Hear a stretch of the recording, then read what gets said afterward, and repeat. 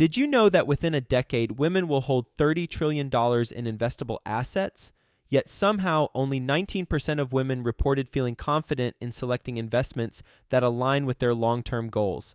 Our friends at InvestHer are out to change that. InvestHerCon is the #1 premier conference for women in real estate, and it's happening June 2nd through the 4th in Austin, Texas.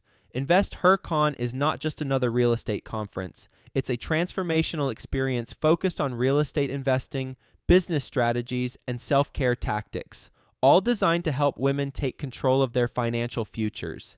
Gain the knowledge and skills you need to grow your portfolio and build a sustainable business, all while connecting with over 500 women who are playing at the same level.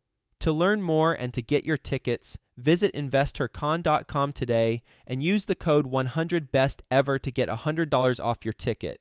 That's InvestHer, H-E-R, con.com, promo code 100BESTEVER to get $100 off your ticket.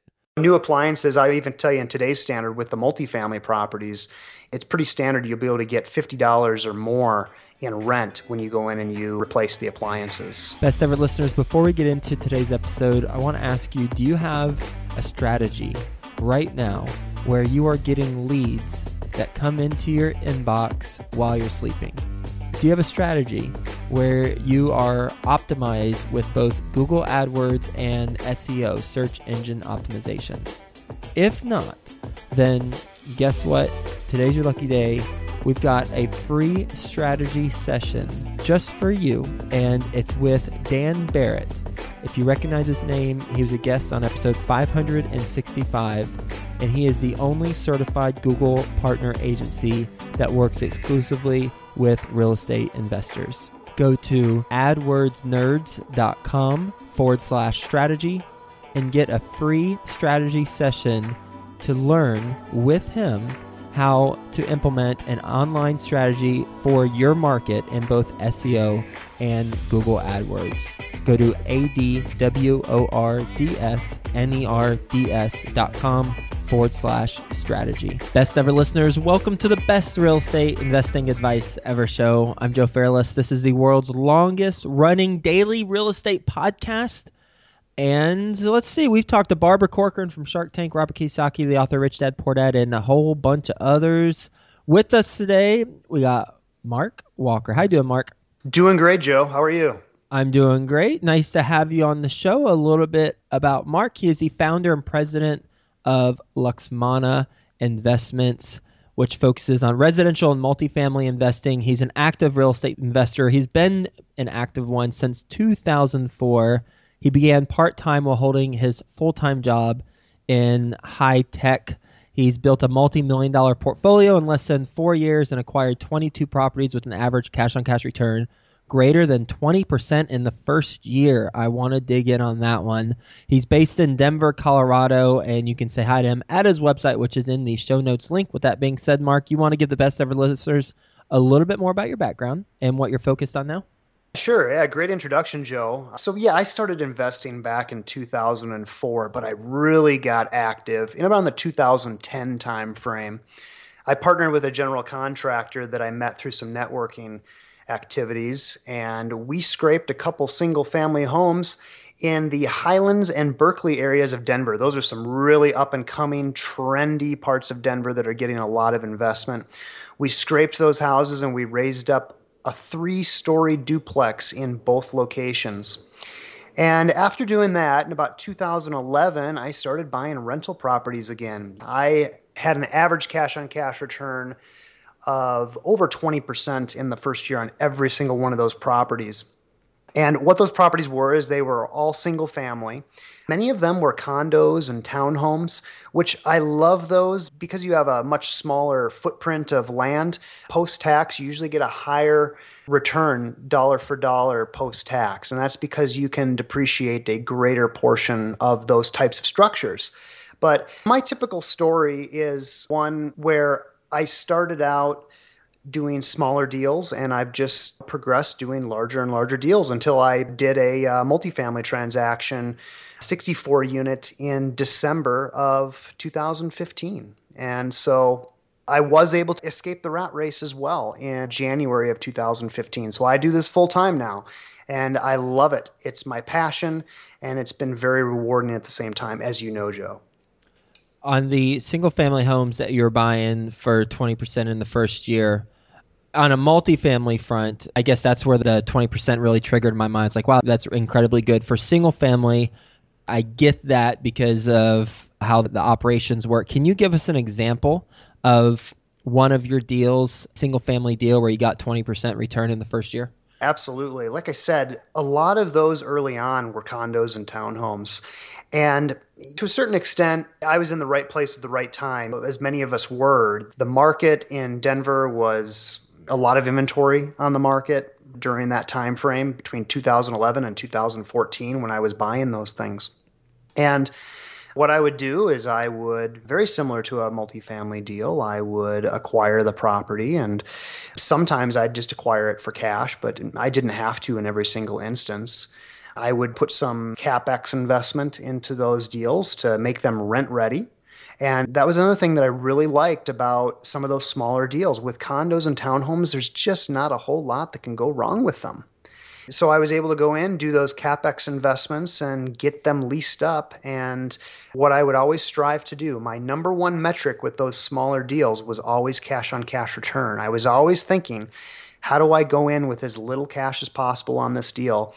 And then on the back end, what kind of improvements can I make to this property that's going to get me the best rents? So those are the things I focused on, and every single one of them did 20% or more in the first year. Can you give specific numbers on one of them? Sure. Some of these things I was acquiring maybe around $50 or $60,000 per property. So I'd go in with 20% down on those. And then I would maybe put $5,000 or so into that property after closing on it. And then I would be able to rent that place for maybe $1,000 to $1,100 per month and realize a fantastic return on my money.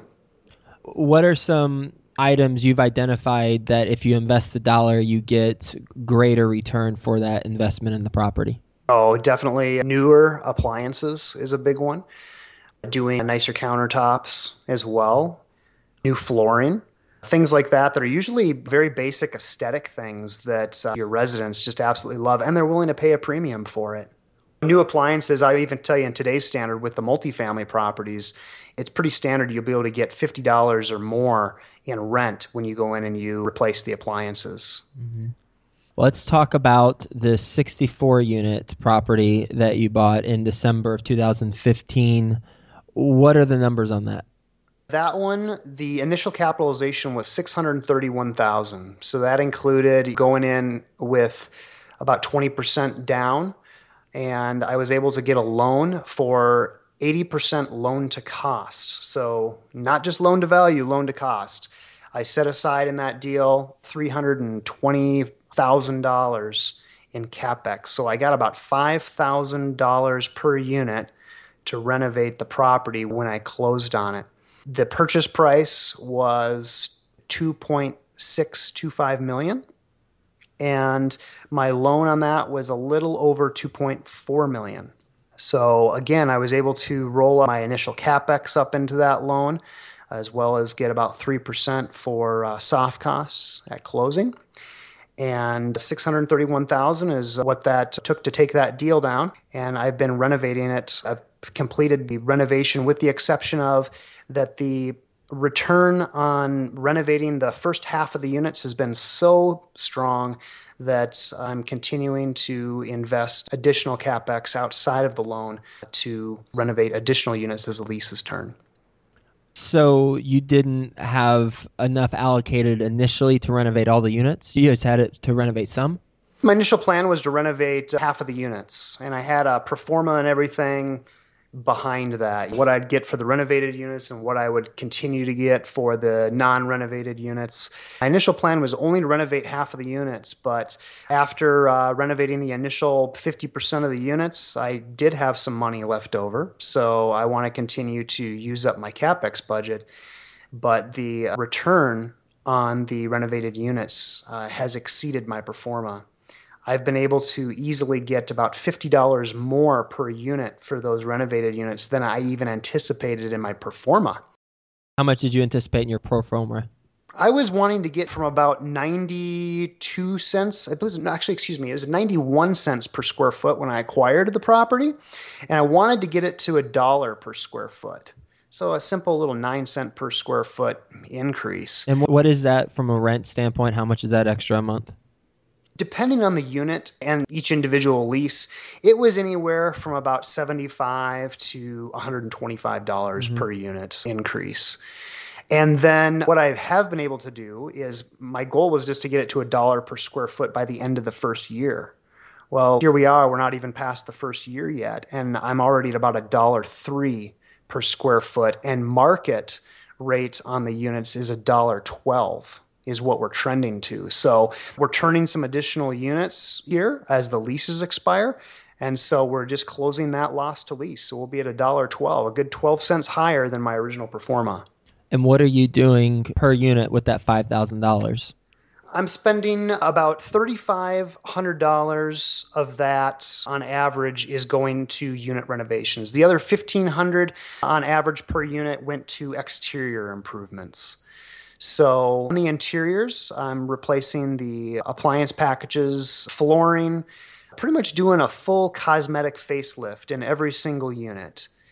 So again, it's new appliances, it's new flooring, it's spraying the countertops, the sinks, the tubs, replacing the plumbing and the lighting fixtures, painting the walls, just giving those units a full facelift. And that's been about $3,500 per unit on average. And then on the exterior, it's a small property. It didn't have a whole lot of space to add new amenities. But on the exterior, I painted the exterior, did some really nice landscaping, which the property desperately needed. Also addressed a couple deferred maintenance issues. And then lastly, added a barbecue area and a pergola and some picnic tables and some places for the residents to get out and just enjoy the property more. What has been the number one improvement, either interior or exterior, and you can isolate it as little or as small or granular as you want, whether it's painting walls or the pergola. What's been the number one improvement you've done that has been the best ROI generator? On the interior, it has definitely been the appliance packages. That's speaking specifically to this property, because this particular property, every single appliance inside the complex was at least 20 years old. And so going in and doing a nice new stainless steel appliance package, it cost me about $1,000, maybe a little more per package. That's yielded me about a $50 rent increase on every single unit I've done that on. How much are the appliances costing you? About $1,000. Yeah. So that's a pretty good return. When you look at $50 a month, you multiply that by 12, that's $600. You get $600 more in rent for a $1,000 improvement. I mean, that's a pretty good return, especially when the bank allowed me to roll that CapEx into my loan. So technically, I'm not out of pocket any money at all for that CapEx improvement. And I've been able to increase rents and easily $50 per month just for that one improvement. What's been something that hasn't gone right on this property?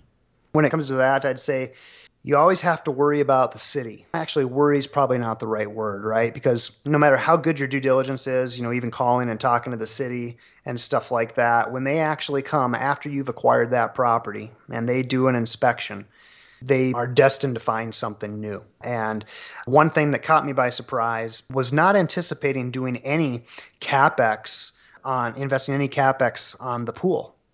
But the city came in and said, we want you to replaster the pool.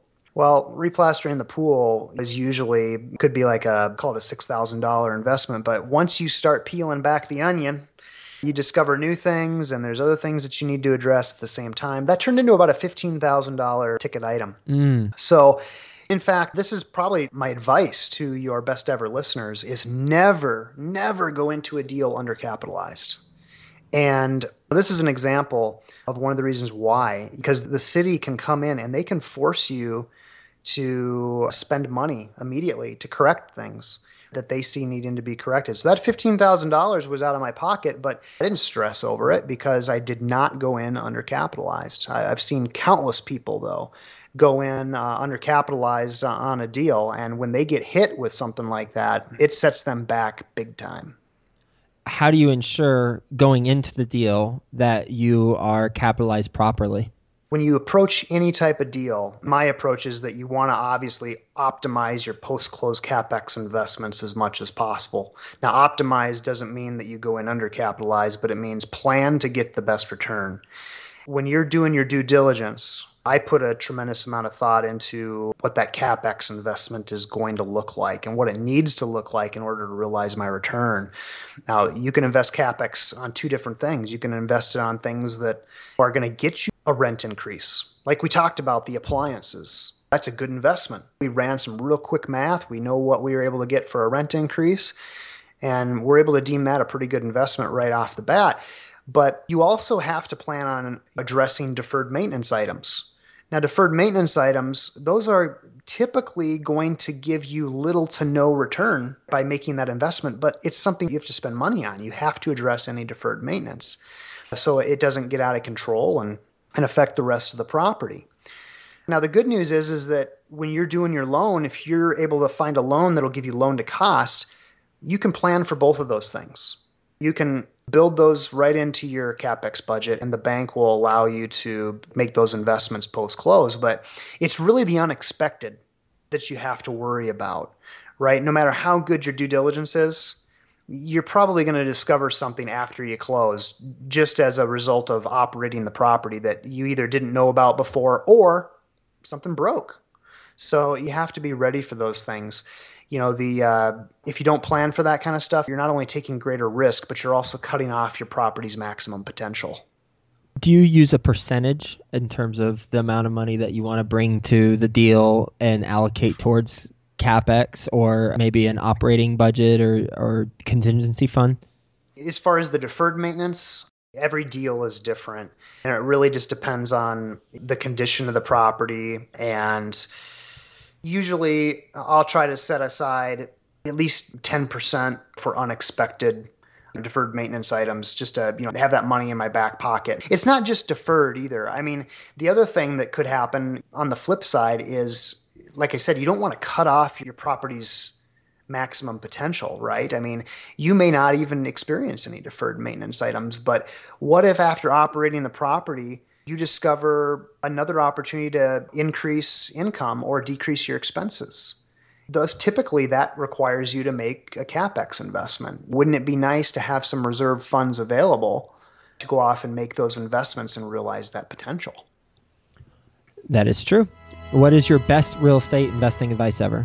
It's don't ever go into a deal undercapitalized. What'd you do with the pool since you had to drop $15,000? That's basically 3 units worth of renovations. How'd you fund that? I funded that out of those reserves. And again, like I said, because I had planned for unexpected things like that, I wasn't overly stressed at all about that. I'll get that money back. What's really important is that I was in a position where I didn't allow that to affect the other plans I had for the property.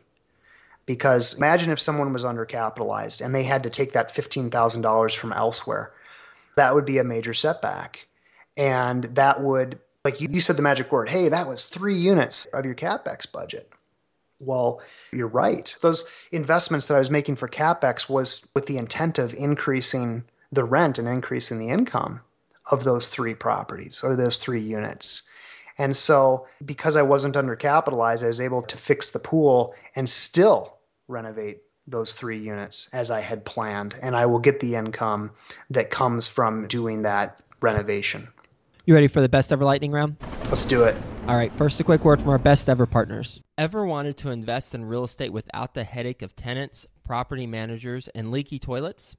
Real Estate Equity Investment Group is an East Coast premier private investment fund where you can put your liquidity in experienced hands. Head over to realestateequity.com. That's realestate-equity.com. Best ever book you've read? Rich Dad, Poor Dad by Robert Kiyosaki. Best ever personal growth experience, and what'd you learn from it? Oh boy, this isn't a short answer. I'll try to make it as short as possible, but about 10 years ago, I made an investment with a company here in Denver. Turned out they were not honest people. I testified before the grand jury to help them get the indictment. I was the second guy they put on the stand at the trial. That was definitely, looking back, a growth time for me. I say to myself, fortunately, I didn't lose more money than I could afford to lose, but that was my PhD in real estate right there. What's the lesson that you have applied in future investing so you wouldn't be in that situation? Definitely broaden my due diligence. I think I probably could have avoided that had I done better due diligence on the people that were involved in that. And what specifically would you do? I very simply might have even just Googled the people that were involved. And if I would have done that, I would have discovered things about their past that would have caused me to proceed with more caution. Best ever deal you've done? The deal in Irving, 64-unit property in Irving, Texas. Best ever way you like to give back? I love to share my story and talk one-on-one with other investors that are looking to accelerate their own path. I don't necessarily suggest that people should take the exact same path I do, but I do find that my story does prove that it can be done, that you can escape the rat race and you can thrive off of your real estate investments. Love doing that. You're in Denver. You have the 64 unit in Irving, Texas. How do you manage that? I have a full-time property management company that handles that for me. When I was doing the renovation, I'd go down about once a month and check on things. I was working with general contractors and other vendors, but now that that's done, it's pretty much on autopilot. I'll go check on the property occasionally, but I have a fantastic property management company in place. What company do you use? Catalyst Multifamily Management. And what type of fee structure is it for a 64 unit? I think it's pretty typical. There's a management fee that's on a percentage basis, and then all of the payroll and all that stuff is a pass-through. So it's just your standard, typical multifamily fee structure. And what's the management fee? I'm actually contractually obligated that I cannot say the exact management fee. Ah, got it. Sorry about that. What's typical for a 64 unit? I think on a smaller 64-unit property, I'd say you're probably going to be somewhere between maybe 4 and maybe as high as 5% maybe. And 5% of the collected income every month? Yes, that's right. Okay. What's the biggest mistake you've made in real estate? It's funny because I've said this before. I've shared the experience of how I had to testify to the grand jury and on trial before. People have told me, that's not really so much a mistake. People were dishonest. But I look at it as, again, that was my PhD. I could have done some better due diligence on the people involved. So that's kind of my standard answer there. I wish I had done better due diligence, but I'm so grateful that was an opportunity I could learn from. I did not invest more than I could afford to lose, and I learned a lot from it. What's the best place the Best Ever listeners can reach you? You know what? I'm going to give you my URL for my website, and I'd also like to give your listeners a free gift as a way of saying thank you for listening to our interview. So you can go to www.luxmana.com/best ever listeners. Luxmana is spelled Luxmana. Again, /best ever listeners. And you can reach me through that website. There's ways to contact me and connect with me on different social networks. But also the free gift that I'd like to offer the Best Ever listeners is a guide titled 10 Not So Obvious Ways to Boost Your Multifamily Property NOI. When we all acquire multifamily properties, we have two pretty clear objectives. We want to increase income and we want to decrease the expenses. And there's some less than obvious ways to do that I've learned along my journey, and I'd like to share that with the Best Ever listeners. Well, thank you for that. And thank you for the conversation that we had today on the 64 unit that you bought in Irving, Texas, which we didn't really get into buying remotely. Perhaps we can do that on another date. Absolutely. But it is a 64 unit that you talked us through, the expenses per unit, how you're getting the management done, the appliance package being the number one thing in your mind that has helped increase the income that you're collecting on the property, or that what you can command for rents, as well as the pool and the replastering and the unexpected expenses. So thanks so much for being on the show, sharing your best advice with Best Ever listeners, and we'll talk to you soon. Thank you, Joe. Ever wanted to invest in real estate without the headache of tenants, property managers, and leaky toilets? Real Estate Equity Investment Group is an East Coast premier private investment fund where you can put your liquidity in experienced hands. Head over to realestateequity.com. That's realestate-equity.com.